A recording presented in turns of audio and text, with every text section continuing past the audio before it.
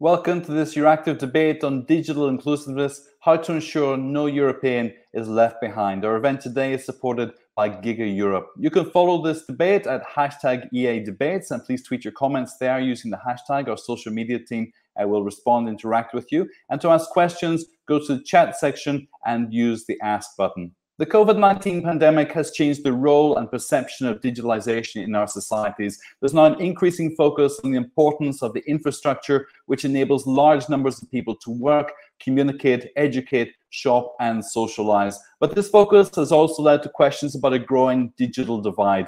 In March, the Commission presented a vision, targets, and avenues for a successful digital transformation of Europe by 2030. The EU's ambition is to be digitally sovereign in an open and interconnected world. Targets set by the Commission include that by 2030, at least 80% of all adults should have basic digital skills. And by 2030, the Commission wants all European households to be covered by a gigabit network. In this EURACTIV GIGAEurope Digital Debate, we'll look at the role of connectivity to close the digital divides and what investments are needed to roll out gigabit networks and 5G to reach every European.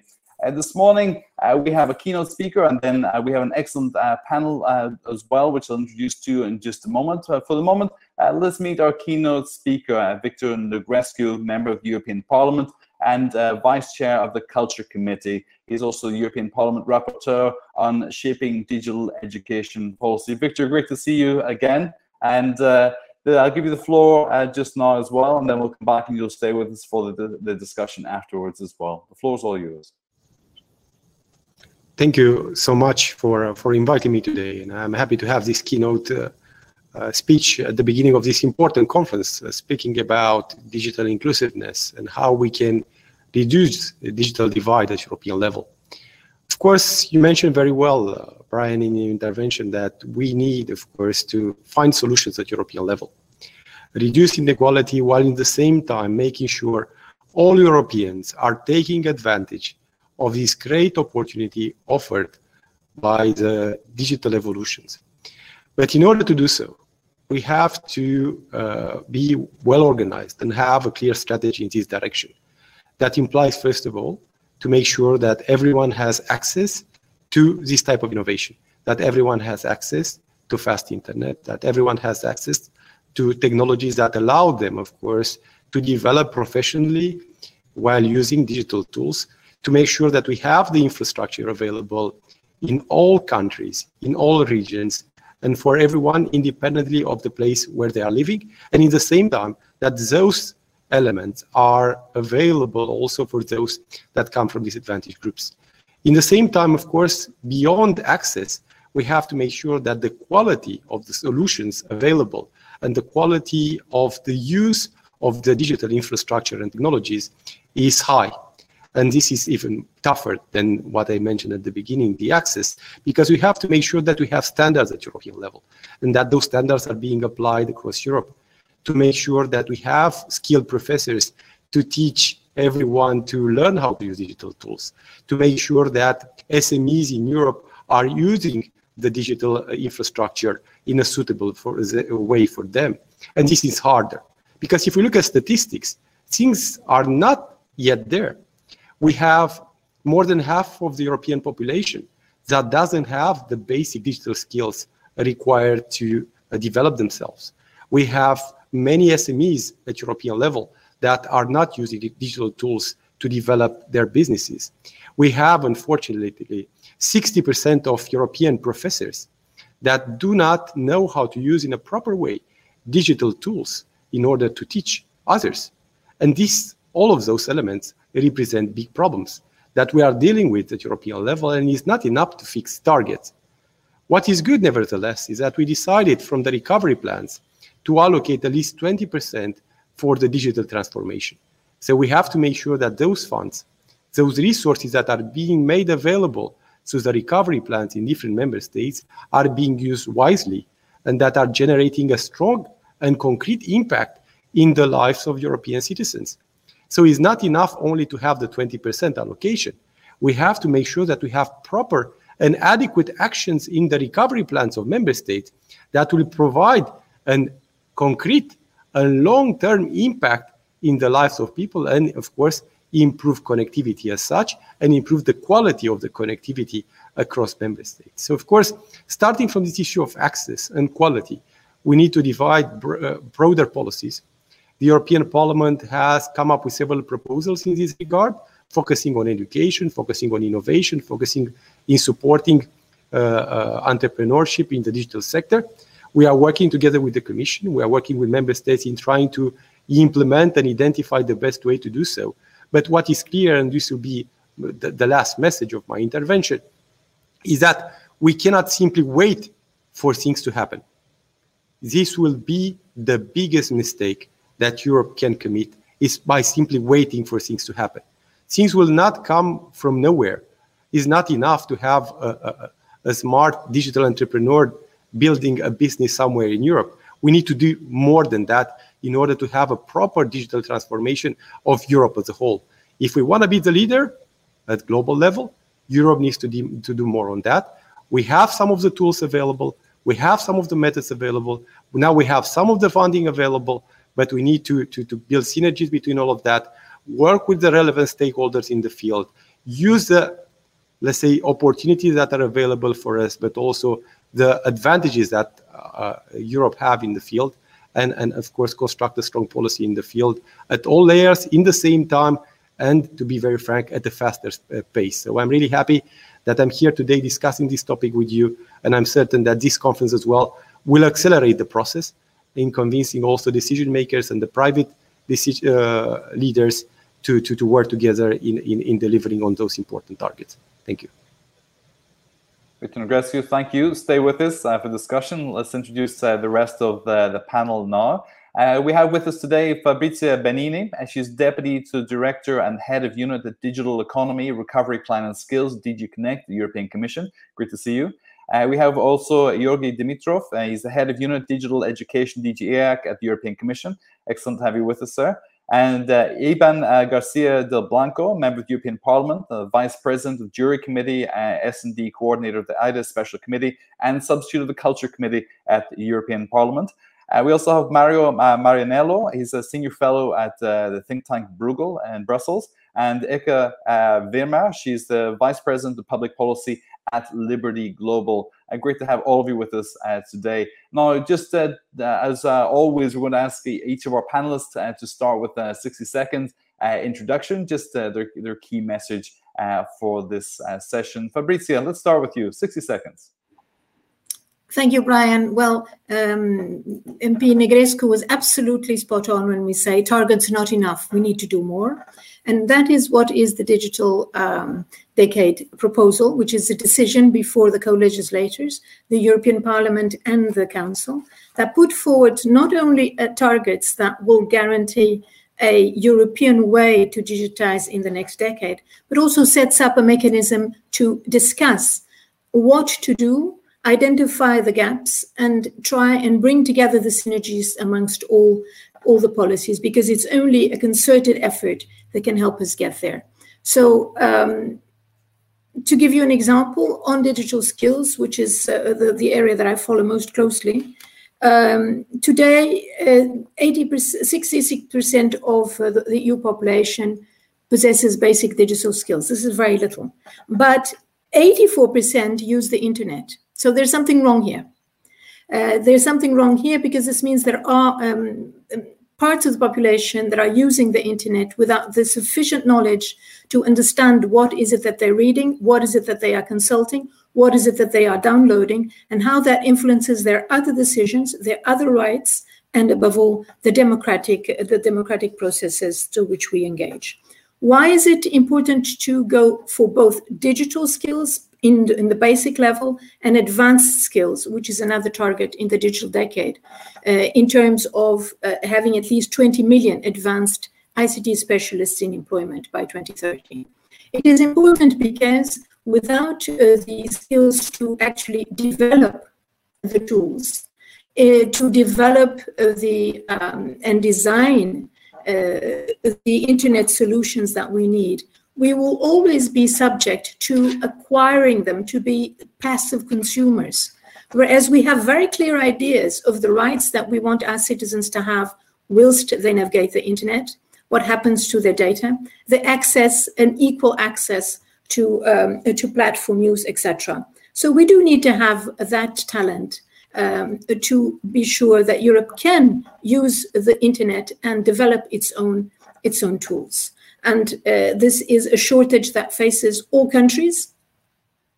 70% of employers regret not having digitally skilled workforce, both whether they are digitally advanced or not. And therefore, the push towards it needs to be a pipeline approach, both in terms of education, and my colleague Georgi can tell you more about that, from cradle to tomb, so to speak. Thank you. We'll come back into, I know you don't have a lot of time for this today, so I want to speak to you about skills just after we introduce the rest of the panel as well. So stay with us for that. Georgi, over to you, 60 seconds, sir.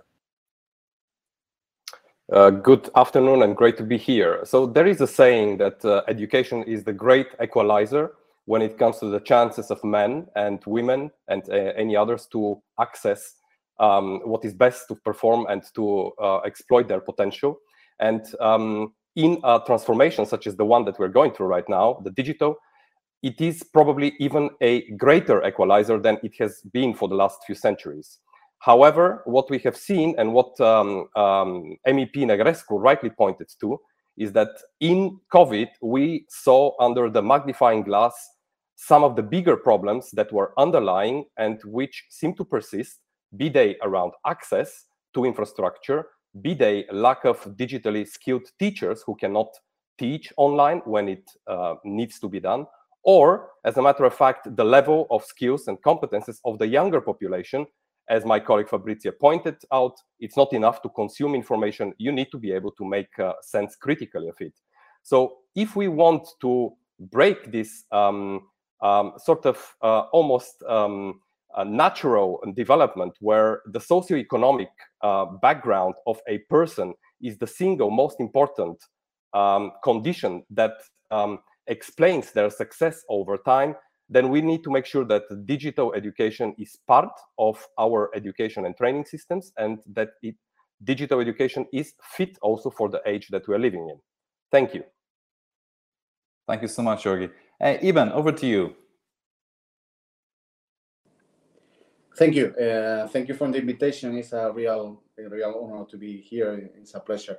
I would like to call for the European digital illustration, and it is in the digital age beyond the concept of digital skills or digital capabilities as well.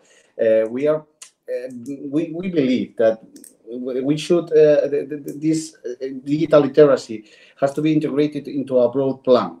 Digital literacy, media literacy, data literacy, artificial intelligence literacy. The aim is that every European citizen has the knowledge and understanding on how digitalization works and what digitalization means for them and for our societies. European digital illustration would include European values and principles, a fully democratic, transparent and socially responsible digitalization that respect and ensure the diversity, equality, gender equality, of course, and accessibility.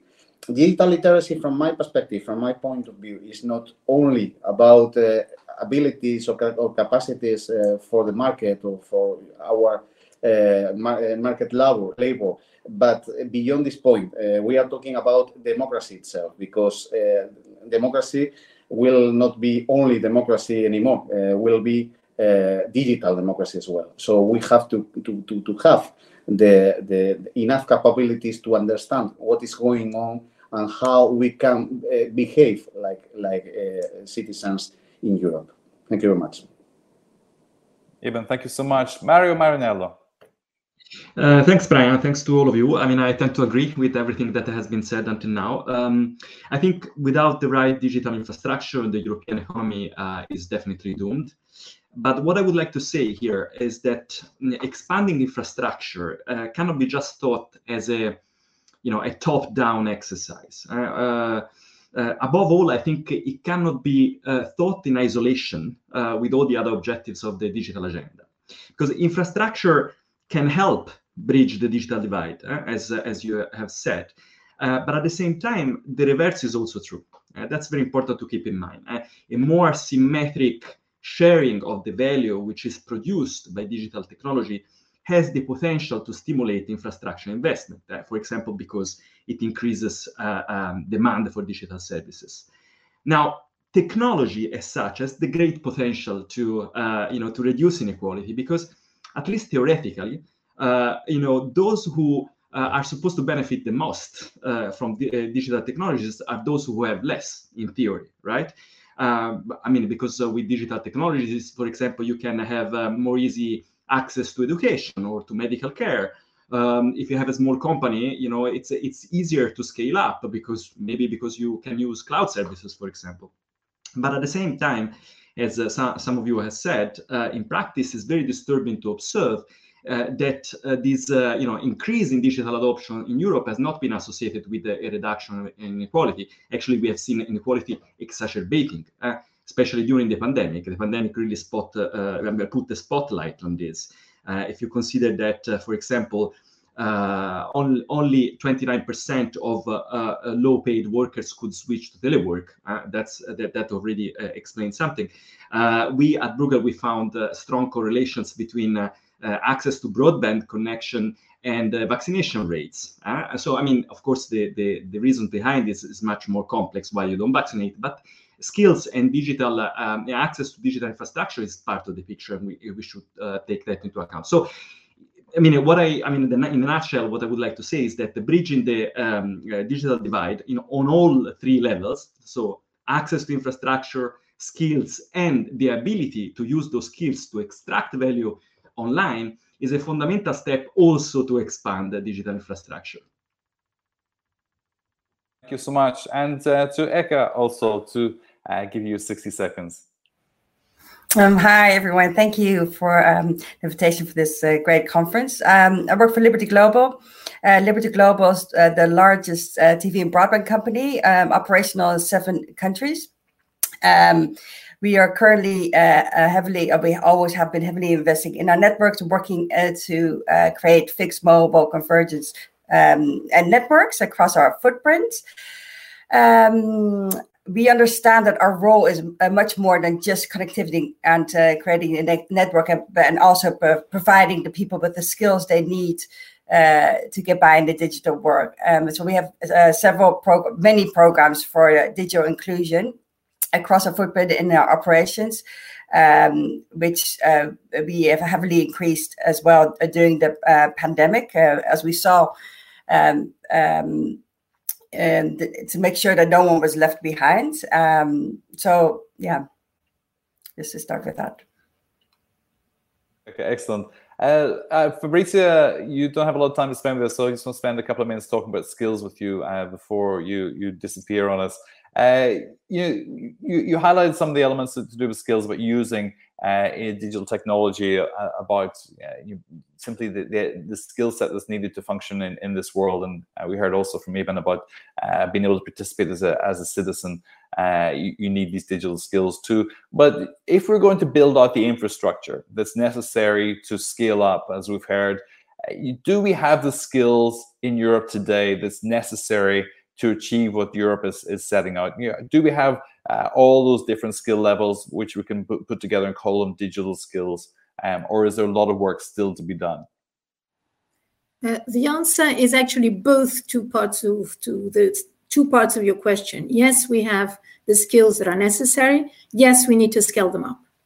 So on the scaling up, I think that what is very important is that our Commission's President, Madam von der Leyen, from the outset of her tenure, said that no one should be left behind. And in September, State of the Union address, she goes back to this theme and she says, well, it's very simple. Digital skills and education need attention at leaders' level. What does this mean? It means that we're now starting a structured dialogue under the stewardship of Executive Vice President Vestager with leaders on these two aspects. To identify what? To identify where the investment is going, because as you mentioned and others before you mentioned, there's a lot of investment that is on the table or potential on the table. And two, what are the reforms that are necessary, both in schools to train the teachers, to make sure that digital subjects are there, to increase the capacity of our universities in teaching advanced technologies. And in short, to make sure that we can actually also give our workforce, and that is so important, give our workforce the possibility to be trained so that they are actually able to face the changes in the labor work.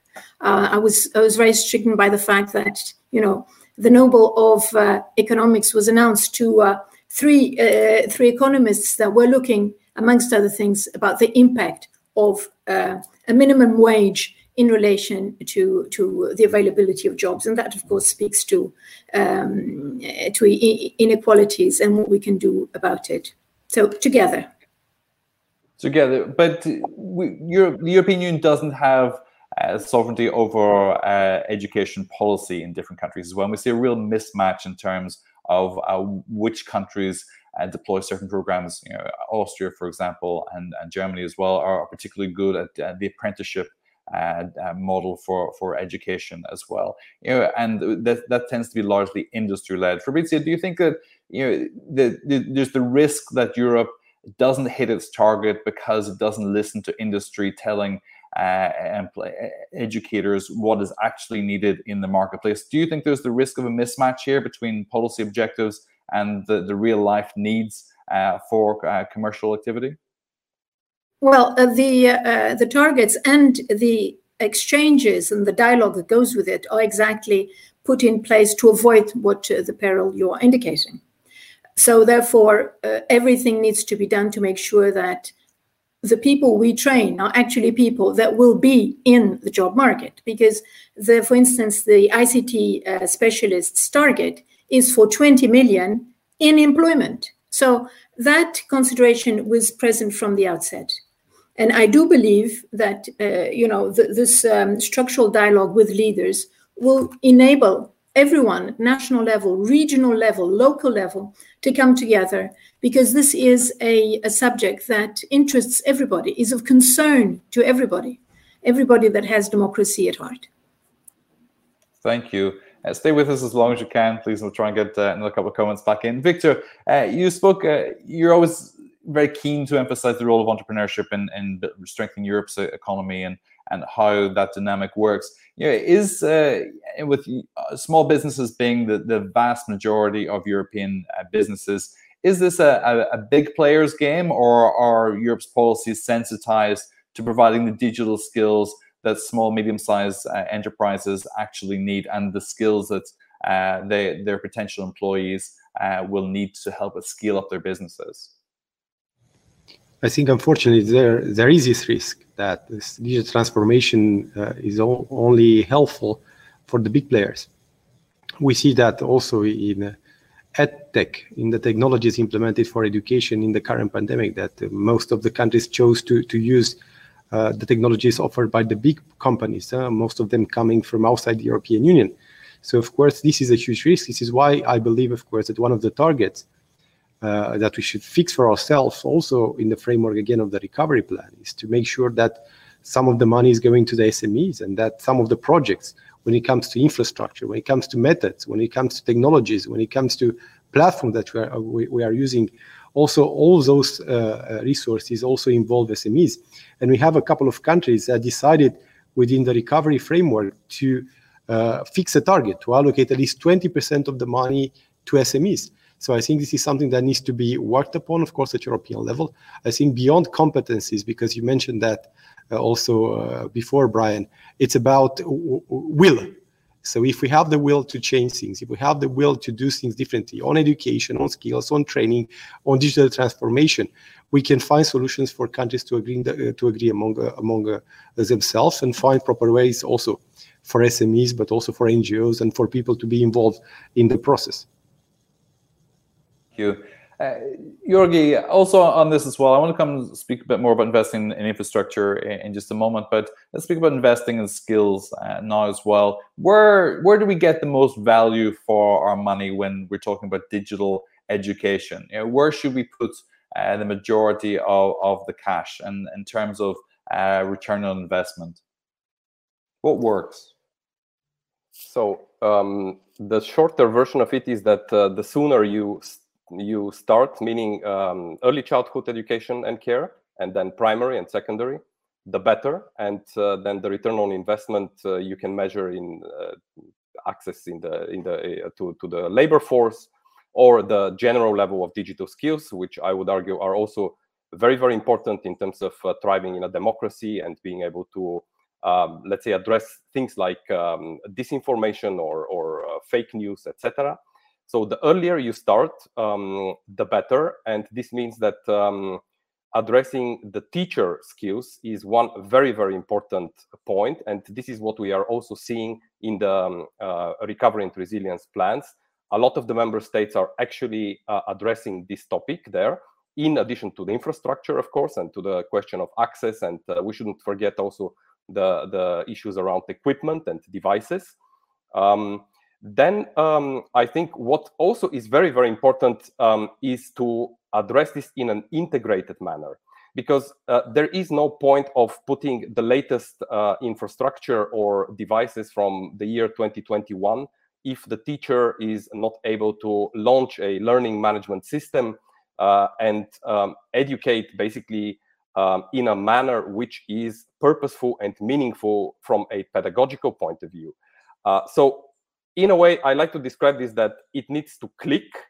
So digital education is effective only when it clicks. And actually, the experiences with some, let's call them early stage distance learning in the early phases of the pandemic shows that if not done right, it can actually even be counterproductive, because this is where mental health issues exist and so on.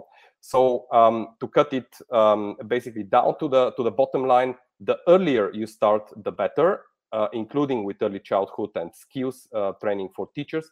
But very, very importantly, it needs to be done in an integrated, some say holistic manner, with the knowledge that infrastructure affects skills and vice versa. And I think this is the whole point also of this structured dialogue that the President of the Commission announced in the State of the Union, and which will include also digital education and a focus on it. Thank you. Excellent. Fabrizio, I know you have to go in just a moment, but our audience is already active with questions. So just give you one quick question from Datsalutis Thumel, who's an attorney. What is planned to do about the age divide in digital skills? Strategies are a lot aimed at the younger generation, be it schools, universities, professional education. But what about those above 50? So this is a very good question. The idea of no one should be left behind has been translated in a series of initiatives on gender, on rural, and in all those cases, the age element is taken into account, but that's not enough. What is important is that member states identify those segments of the population and the initiatives that they are doing to target those, and that we, in dialogue with them, identify what is really working, i.e., what are the best examples that we can try and replicate in other member states? Europe is an aging continent. This is something that we need to deal with, and the Commission has been reflecting in a number of documents in these aspects. Thank you for. Okay, thanks also for your questions, which we already have quite a few in. I'm going to begin introducing those to the discussion in just a few moments as well. Eben, when we talk about democracy and the skills that are needed for you to be a digital citizen as well, are these just nice words, or is this really something critical to how our economy will function as well? Yeah, we have to make sure that the only approach to this phenomenon is not only the economical approach that is much needed, of course, but the digitalization is going to affect our democracies at a whole from every perspective that we can think about. So we as citizens have to have a clear knowledge about in which way we are going to be affected in the perspective of our relation with public administration, in relation with our behavior as citizens, in relation even some people were talking about the question of disinformation, even about the information that we are receiving in order to make ourselves our opinion on democratic topics. So we have to be aware that we understand from a general point of view, from a general perspective, what this phenomenon entails at large. I think that this is mainly a question for public administrations, but not only for public administration, but for entrepreneurships as well, from the approach from the business life, because the trust on the digitalization, the view that many people could have about digitalization depends on the comprehension, the deep comprehension about what this change is going to make to our lives. So we have to make sure of this, even mainly from the perspective of European Union and European administrations.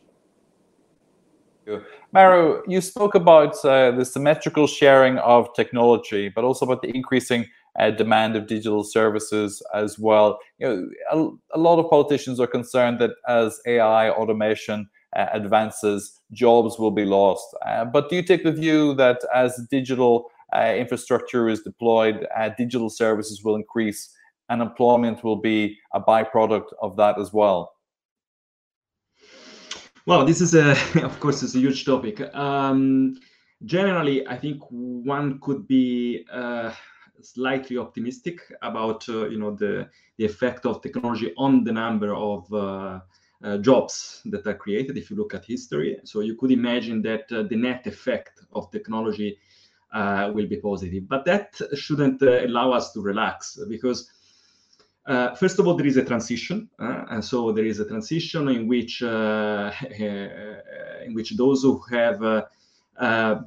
have skills that are complementary to technology, I mean, of course, they will benefit somehow. But those who have skills that can be substituted by technology, then they will be somehow penalized. So you have to ensure that the transition is fair in some ways.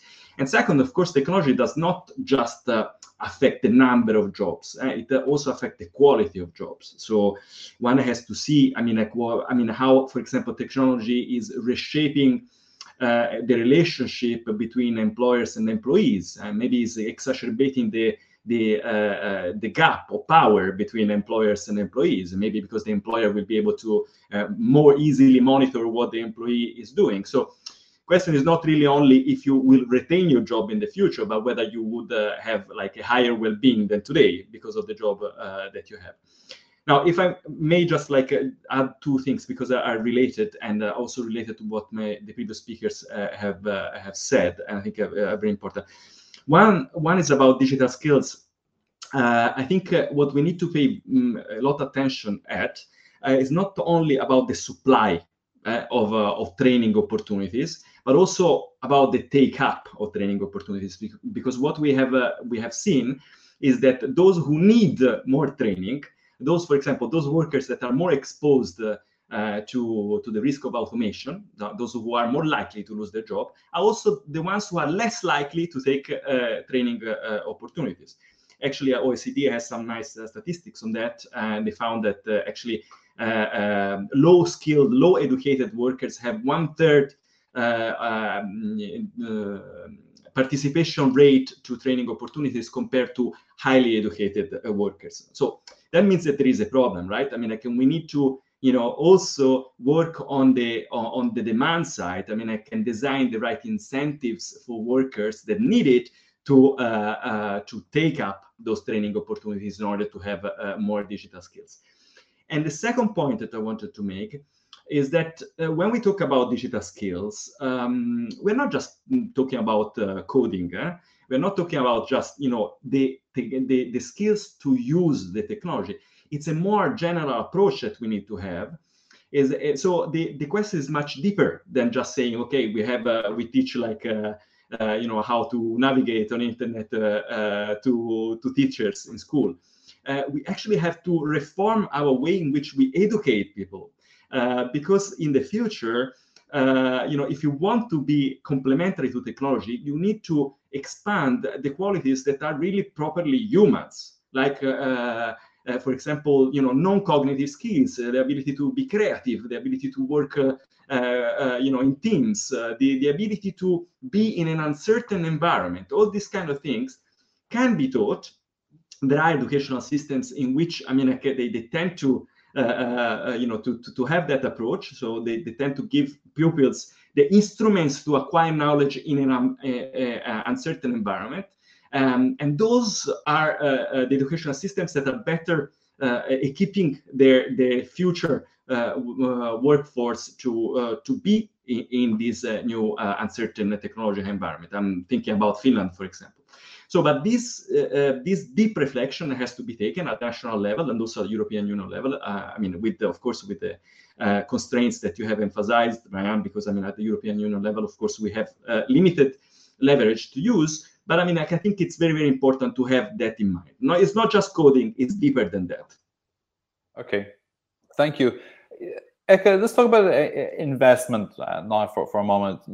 We're investing in skills. We already discussed it. There's a lot of money being put towards that as well. But the purpose is to provide skills to support the infrastructure rollout, which will be needed across Europe as well. And as I understand it, there's an annual gap of investment, an annual investment gap for infrastructure, for digital technology, about 42 billion.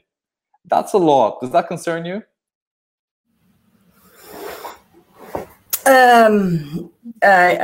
Yes,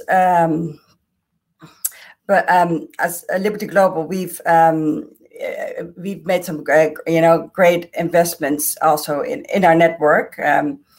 In the past year, we've made almost 2 billion in providing more internet to the homes and to enable everybody to take part of. To make sure that the digital divide doesn't, affect the vulnerable people. Yes. So, we have many programs in place to make sure that to help to enable in our footprint in our operations that that the divide decreases. What you say about investing the 2 billion, for example, is interesting. Because business doesn't invest in ideas. Business invests in projects which will return an investment as well. So, Liberty Global invests 2 billion in this. How do you think it's viable for Europe to reach this, to bridge this investment gap of 42 billion? Is the market there, or as we heard from Dario, the skills, as the market consumption increases, the projects will be there, the investment will come with that as well. But that seems like it would take a lot of time. Are you comfortable with the pace of investment at the moment, Eka? Well, yeah. The Recovery and Resilience Fund, will be an important role in bridging that divide. But I think for us, it's important to make sure that public funding is given to areas and focus in areas where there isn't it doesn't compete with public private investments, and it doesn't disincentivize and distort competition. I think that's for us an important one. Okay, let me put this to Georgi as well. Georgi, under the previous administration, Commissioner Katainen was essentially Europe's salesman for investment, and he went around Europe, literally every single member state, encouraging investment in the Juncker plan as well, and the leverage capital that came out of that, to the surprise of many, was seen to be largely very successful as well. Do we need to do this again with digital infrastructure to raise this extra 42 billion a year? That we need a salesman or woman to go around Europe and to go around the globe, encouraging investment in Europe's digital progression? Well, I would say that we definitely need a little bit of a salesmanship in the digital education infrastructure. That's the field which I know better than the general digital infrastructure itself. And I believe that what our Executive Vice President Vestager, together with several other commissioners, is launching this structured dialogue around digital education and skills, aims partly also to do that. Why? Because it's true that we are seeing an unprecedented level in the RRF allocated to the digital education. But it is also true that in some cases, we're not entirely sure whether that investment is linked to the general reform efforts that are necessary if you digitize. And I think that all of us here might agree that when you are going through a digitalization of whatever sector, then you are also changing a lot about the processes. So it's not about putting analog into digital and then you have it. Actually, it's the reason why we don't speak anymore about e-commerce, but we speak about commerce and trade, and it's whole digital. And we still need to talk about digital education because in the relative maturity of it, it is way, way behind. So we definitely need top-level attention and people to either sell, as you said, or to drum, to beat the drum, to speak about the importance of all of this. And we probably need to do it in a slightly more simple way, not focusing only on the technology itself, and trying to combine the relative benefit of integrating technology for purposeful education, for something which develops also the type of skills that humans excel at. And we know that technology can actually help that process. So it needs to become, on the one side, it's very paradoxical. It needs to become less techy on the one side, but we need to also include in the discussion people who are really working on teachers. We need to include them. I mean, in the survey we did last year as part of the development of the Digital Education Action Plan, we had 60% of teachers saying that they have never taught online. 60%. Now imagine if 60% of population wouldn't be able to use banking services online or wouldn't be able to purchase goods. So it's this is the type of gap that we need to cover here, and it's a long-term process. Okay, thank you, Victor Negrescu. Do we have the long term to achieve this in terms of global competitiveness? Yeah, is Europe too thoughtful about this process? Do we need to invest in those who are better able to deploy projects which can turn into jobs and into competitive export markets quickly? And are we overthinking this? I think we are not thinking about it enough. I think there are, of course, two elements that are important. We need to speed things up, so we have to use the available technologies, but we have to have a long-term plan. So, for instance, if we are investing in implementing digital technologies or technologies in education, we have to make sure that we are developing in the same time European providers in the field. So if you create the network with European money, it will be interesting, of course, to have a supplier from Europe building that respective network. And unfortunately, we are not doing that enough. So we are, of course, spending a lot of money for the digital transformation, for the green transformation, but most of the products that we are going to use come from outside Europe, which is not bad because we have to have an open market. But in the same time, we have to make sure that we have a development of European innovation in those respective fields, and that we are supporting that respective innovation. So this is why SMEs do play a crucial role. So we have to have an integrated strategy in this regard to make sure that we are not simply, spending money to bring technology that come obsolete afterwards.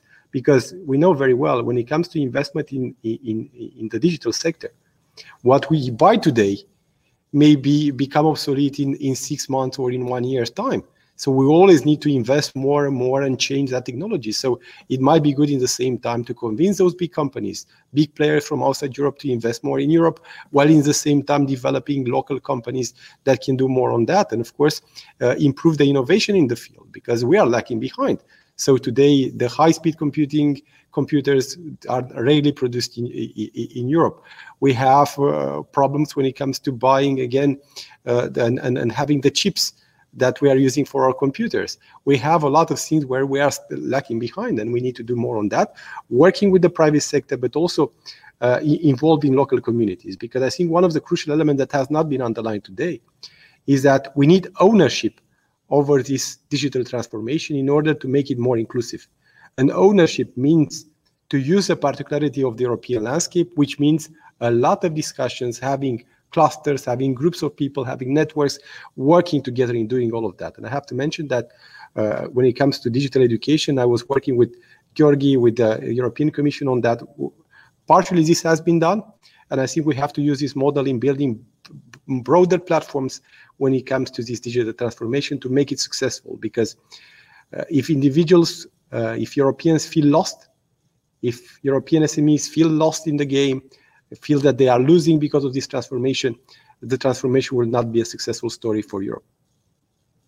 Thank you. I want to come back to you on using available technologies a little bit later on. I'm going to take some questions now, but I think we need to talk about if we're going to achieve 5G in automotive technology in areas like that, do we need to rebuild everything, or should we start with what we have and what's possible with that? But let's take some questions first. We have a lot of questions today, so thank you to our audience for that.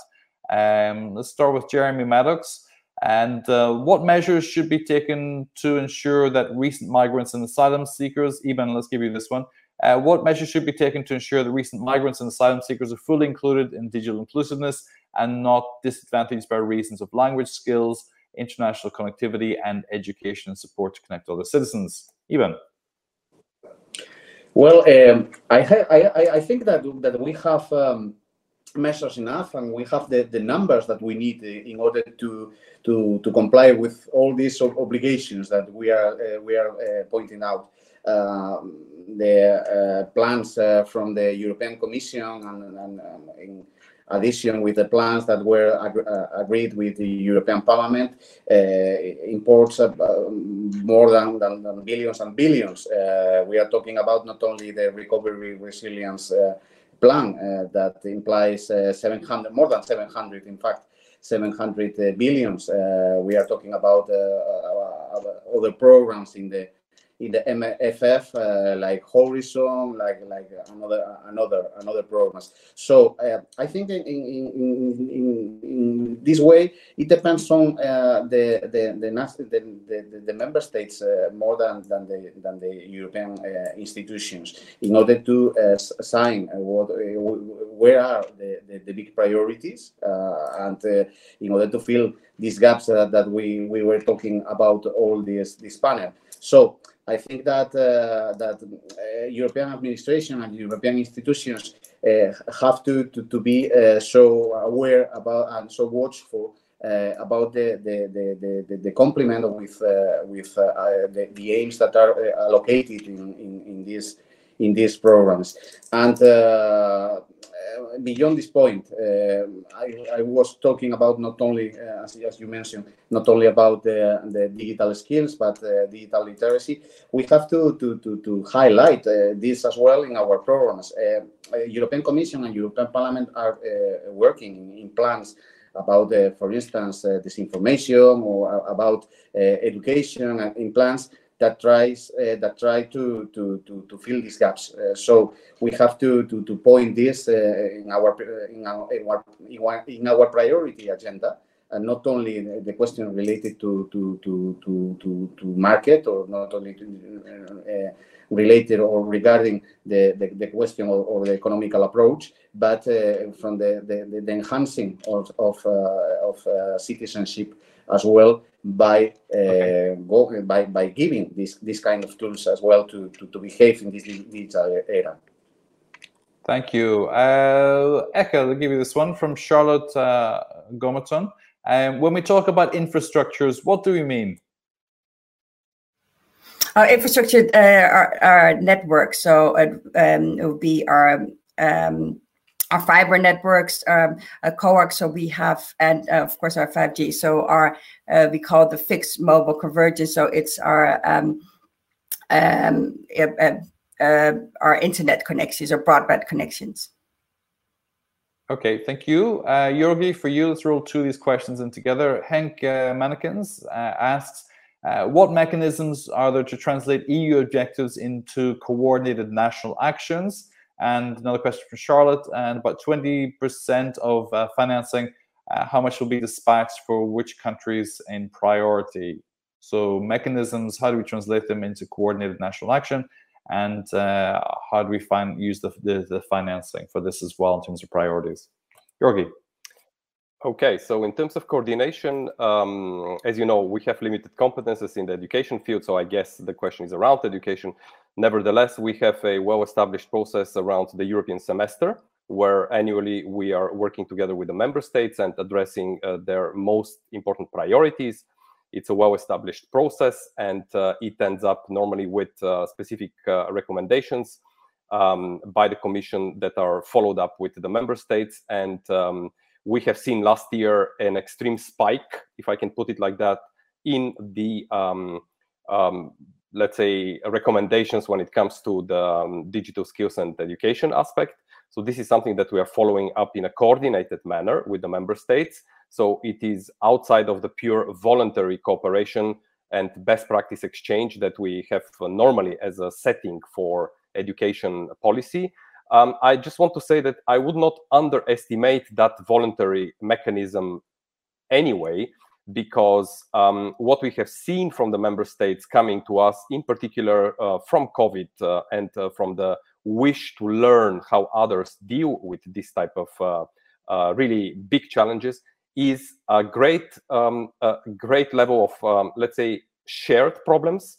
And the wish for many member states to cooperate better at the EU level in the field of digital education. By the way, this is why we're going to be launching a European Digital Education Hub early next year to promote such closer cooperation at EU level when it comes to digital education. It does not exist yet, but it is something which comes out. And then when it comes to the question of the priority and then the financing of the priorities, we need to be aware that when it comes to member states investment, of course, it is the by and large greatest part of the necessary investment in education and training. So we do have the RRF where we are closely working now with the member states on their relevant investment areas. I would say that with exception of a few member states, we have now all of them on the table, and we will now go a bit deeper in the question, in particular, investment and reform. So we have to see to what extent reforms also accompany this investment whenever that is not clear. So that is one way of doing it. And we do have some instruments such as the Erasmus program, the Horizon program, it was mentioned already, where we are able to incentivize specific developments. But of course, in comparison to the national budgets, these are much less in terms of total numbers. So the main responsibility here does indeed remain with the member states. And what the Commission needs to perhaps do a bit more of is to support the member states to invest this money more perhaps smartly, as we say. So whenever there is an infrastructure, let's put some skills as well for teachers next to it. Thank you. Okay, thank you. Let's go back to talking about technology, Victor. So questions here, two questions from Michelle. I'll give this to Victor and to Mario. So Michelle says there's a spotlight on high-capacity networks as an asset to reduce the digital divide. What's the panel's position on the most future-proof technology to ensure no European is left behind? And she also asks, how does this apply to rural areas? Victor. I think it's important to make sure that everyone has access from big communities, but also from rural areas, from mountain areas, from isolated areas. So I initiated also in this regard a pilot project focusing on that, in giving access to those isolated areas to connectivity, but also to technologies, in particular when it comes to using technologies in education. So I think it's crucial, of course, not to leave anyone behind. And of course, we speak about people in rural areas, but we also have to mention people with disabilities, people that, of course, come from disadvantage, social disadvantage groups. So it's very important, again, to have an inclusive approach when it comes to digital transformation. I think this is significantly important because, if I said earlier that if one individual feels left behind,